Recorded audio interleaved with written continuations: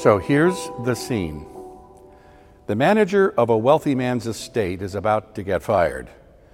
The owner calls for a complete audit of his manager's affairs to be handed in at his exit interview. And that would be that.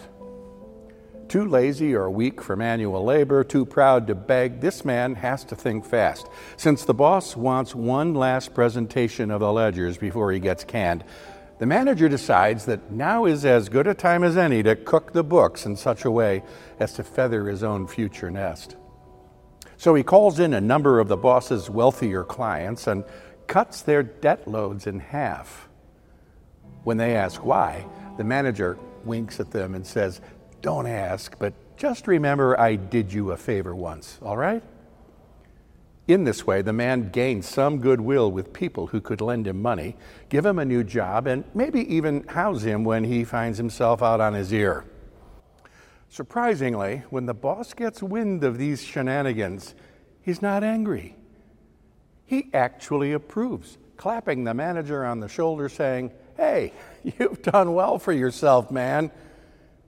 And we're left wondering whether the manager ended up retaining his job after all.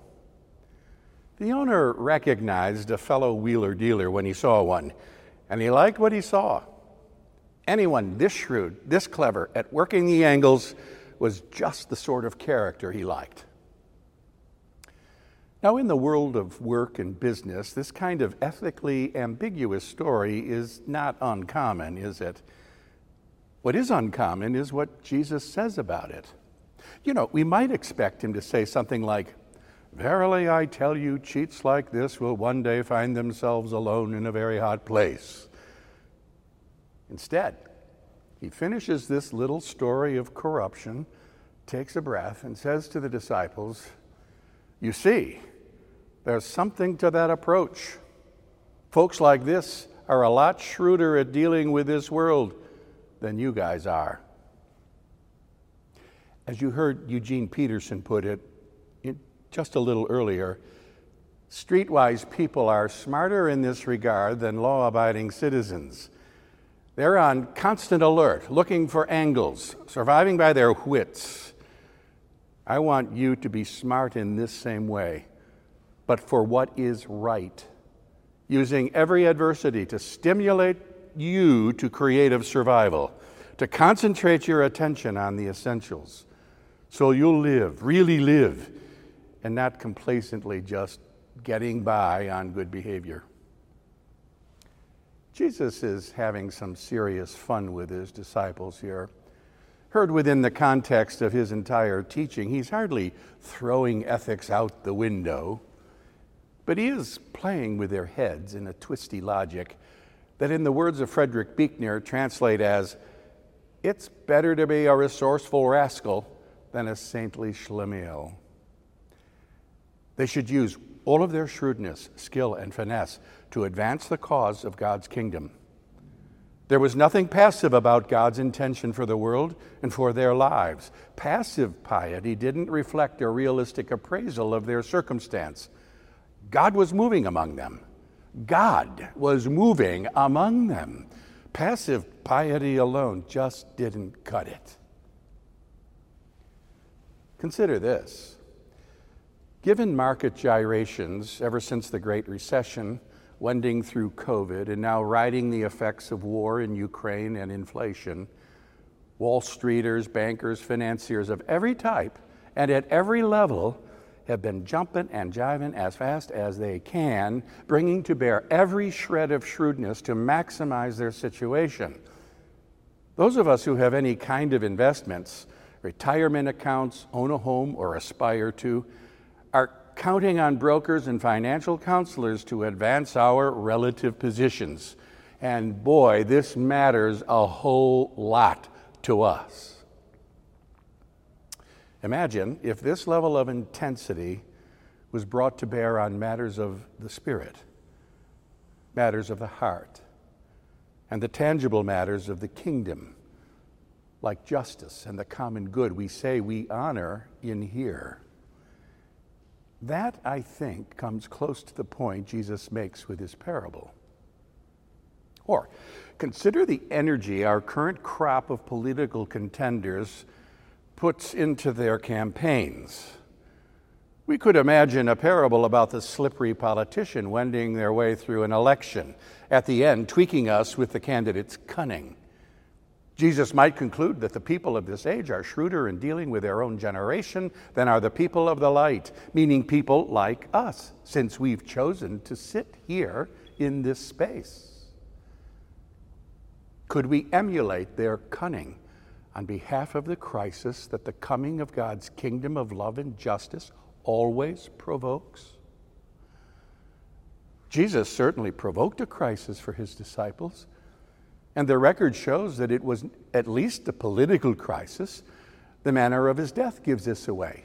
He was arrested by the authorities, hauled off to prison, and executed as an enemy of the state. He was a political prisoner crucified for treason. Now, still following along the path he blazed, reveals that the crisis was very much larger than one generation's struggle. It pervades every time and place, confronting every heart, even to the present day. And this crisis has everything to do with what we might call kingdom values, based in the commandment to love one's neighbor as oneself. How committed are we to that as it works out in the world's political and economic structures? Or even just in our own daily commitments? As Fred Craddock pointed out, most of us will not this week christen a ship, write a book, end a war, appoint a cabinet, dine with the Queen, convert a nation, or be burned at the stake. More likely, the week coming will present no more than a chance to give a cup of water, write a note, visit a nursing home, vote, share a meal, tell a child a story, go to choir practice, or give a bunch of money to worthy causes. Yet, every one of these activities requires a set of decisions rooted in the core values of our lives. How did Luke report it? If you're honest in small things, you'll be honest in big things. If you're a crook in small things, you'll be a crook in big things. If you're not honest in small jobs, who will put you in charge of the store? And you see how these pithy bits of wisdom cleverly twist human experience. Luke has them climax with that famous blunt aphorism, "No slave can serve two masters. You cannot serve God and wealth," which is a variation on the first of the 10 Commandments. You shall have no other gods before me. Well, this all boils down to asking a rather basic set of questions.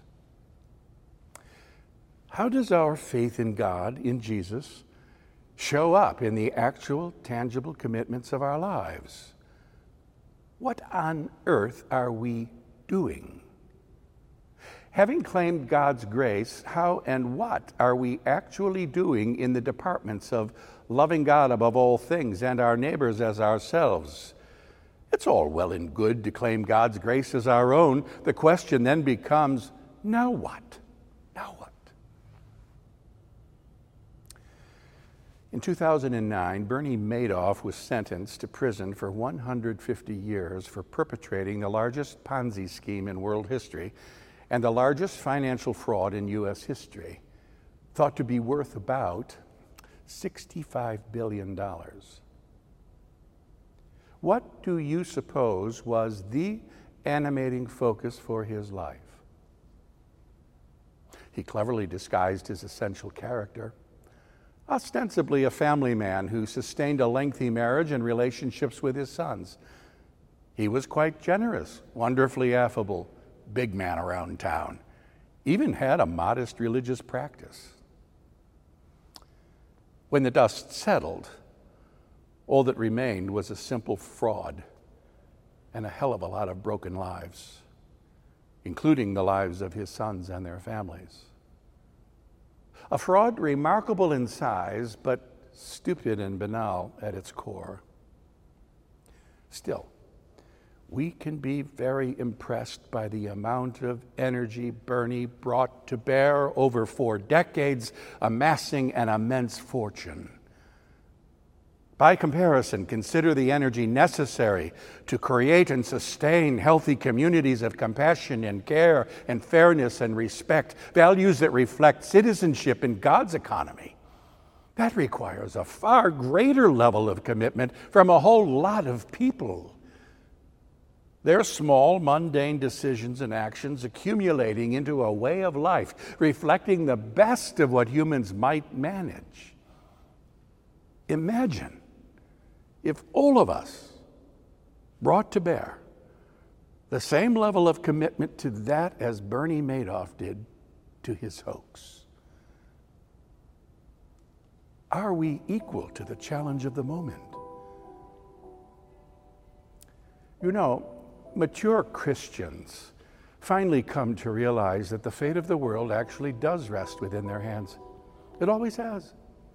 Indeed, if not us, then who steps into the fray for the sake of love and justice? That's the nature of the crisis the kingdom of God presents. Jesus says, for God's sake, get to work with the same level of energy and intensity to advance the cause of the kingdom that the world gives to matters of far, far less importance.